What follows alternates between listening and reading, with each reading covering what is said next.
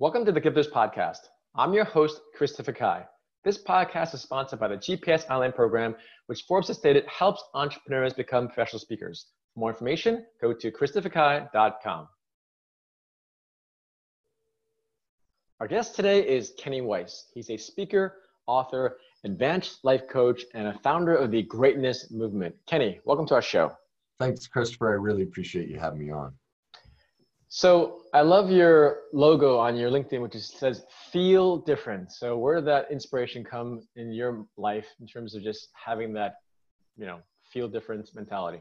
Yeah, well, it's kind of a play on the old Steve Jobs think different. And, the modern science, is kind of thrown out what, everyone in this field talks about. If you got to think positive, it's all about thinking. Well, the truth is when you learn how the brain and body really works, in neuroscience, now they show that nearly every thought we ever have, nearly every action we ever take is based on a feeling. Our thoughts are really a byproduct of underneath what's going on emotionally, mostly subconsciously, and mostly based on the trauma we've all experienced and never dealt with. And so the reason people can't achieve what they want is they're trying to think when what they need to do is become an expert in their feelings. And my life was a train wreck. And so I've always been fascinated with why I was such a train wreck. But also I as a kid, I can walk in a room and just feel what's going on in people. So I've always been fascinated by it. And then as my life progressed and I finally discovered who I really am,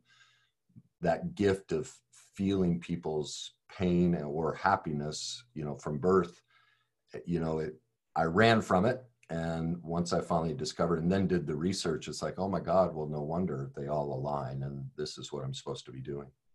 That's great. So can you share with us a client you work with that you felt his or her pain and then you're able to help him or her through their path? Because it's so important to hear examples of people that are doing things that you helped, So can you share with us an example?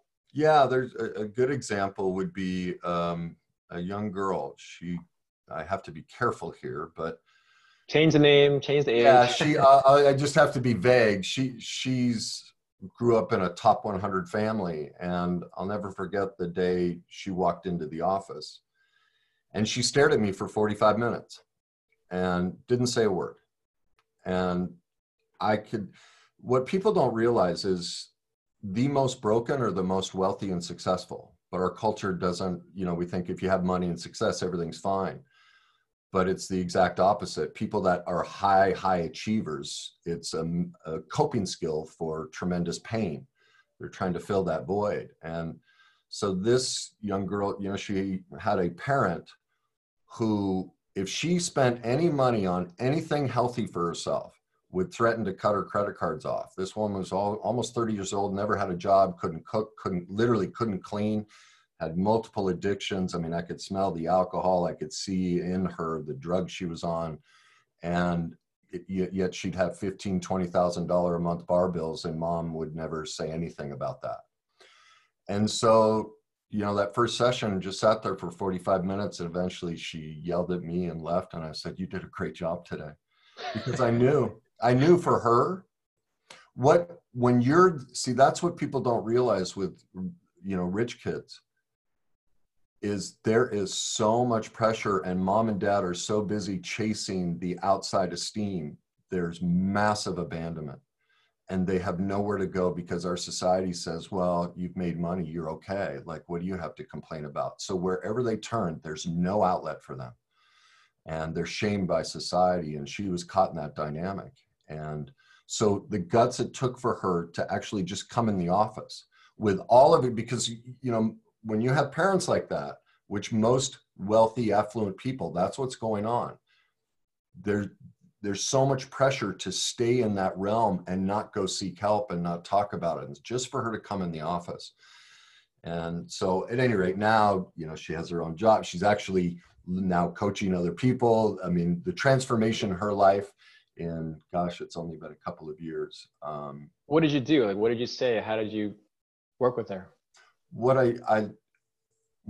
Because of that type of control, I didn't control her at all. That's why I didn't say a word. I knew it. The second she walked in, I went, oh, I could feel it. I could feel that I didn't know, I knew there was some sort of addiction in the family because I could sense it. I didn't know which parent, but the father ended up being incredible, you know, was very angry and controlling, and the mother made the daughter an emotional,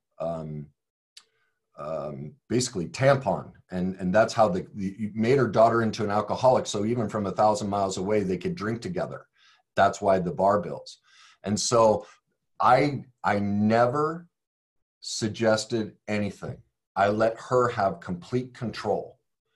And most coaches want to fix somebody. Well, that's not my job, you know, because their ego's tied into it of, I've got to get this client better. Well, that means you need to still go work on yourself, because if you think you have that power, then you haven't healed your own self yet. And so it's understanding what they need. And I saw her need was she needs to empower herself, and she doesn't know how.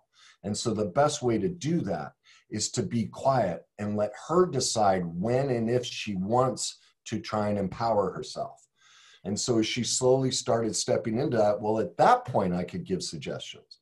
But until that happens, you just got to stay quiet. You have to let them figure that out on their own. Well, again, most people in this field, whether it's counseling, psychology, they're in it because of their own brokenness. They want to fix other people's brokenness. Well, now all you're doing is transferring your own unhealed brokenness onto somebody else. You're using your client as a proxy. Well, that's incredibly damaging. And luckily, but let's talk about like this woman, right? So let's say, okay, the first time she comes in, you're completely quiet, 45 minutes, I get it. She walks out, she yells at you. But let's, you know, first month in, third month in, 6 months in, I want our guests to really know some of the things that you were able to do with her. Like, okay, you're listening, I hear that. You suggested, so I'm just curious, because again, I hear what you're saying, but I want like actionable things that hopefully our guests can steps. really One of the first learn from. things, when she became open to suggestions, one of the first things was just having her go to Google and print off a feelings list and keep it with her. Feelings? Feelings, yeah. Just go to Google, type in feelings, and thousands of lists will come up. And you know, and just print one off, and it'll have both positive and negative feelings. And I told her, as much throughout the day, put check marks next to the feelings you're experiencing, because what you need to determine is how your past trauma is showing up, creating thoughts and then actions. She had to become an expert in the awareness of how her trauma was reliving itself against her. And so as she'd come in, we started to identify, you know, okay, so now you're noticing when this feeling, usually it was a sense of powerlessness, because that childhood, rich kids, it's tremendous powerlessness. And so the big trigger for her was powerlessness. And what that meant was she couldn't say no. When you think of childhood, none of us can say no. We have to say yes to our parents, especially in a wealthy environment. And so they have absolutely no ability to self-care. They feel tremendous guilt and shame, and as though there's some, like they're the wrong person if they ever say no to something. And so that was for almost every client, that's the first step. They have to become aware of what they're feeling, because that's driving all their behavior. Once they become aware of it, then we separate out, okay, which is the primary feeling that's driving your dysfunction or your struggle? Where did it come from? And then we had, what she, eventually was able to get into was, the difference of, the trauma from both mom and dad, how the anger from dad would drive this addiction, the emotional suffocation from mom would drive this addiction and this behavior. And then once she can separate that out, now it's giving her steps. Okay, so when you see in the cycle right here at this point, this is where you step in with self-care. This is where you step in and meet your own needs instead of relying on these old pieces. Wow, that's fascinating, Kenny. How can we each day, because you're about this greatness movement, how can we each day be more great? Well, it's been my experience. There's only one way, and you have to become an expert in the trauma we've all faced. That's the only way, because your trauma, the adverse childhood experiences, the neuroscientist greats like Candace Pert, Antonio Damasio, Gabor Mate. I mean, it is, no one in the industry is talking about it, but you are your childhood and you are your childhood trauma. And if you're not looking at that, and if you're not addressing that, it's the driver of your health. It's the driver of everything in your life.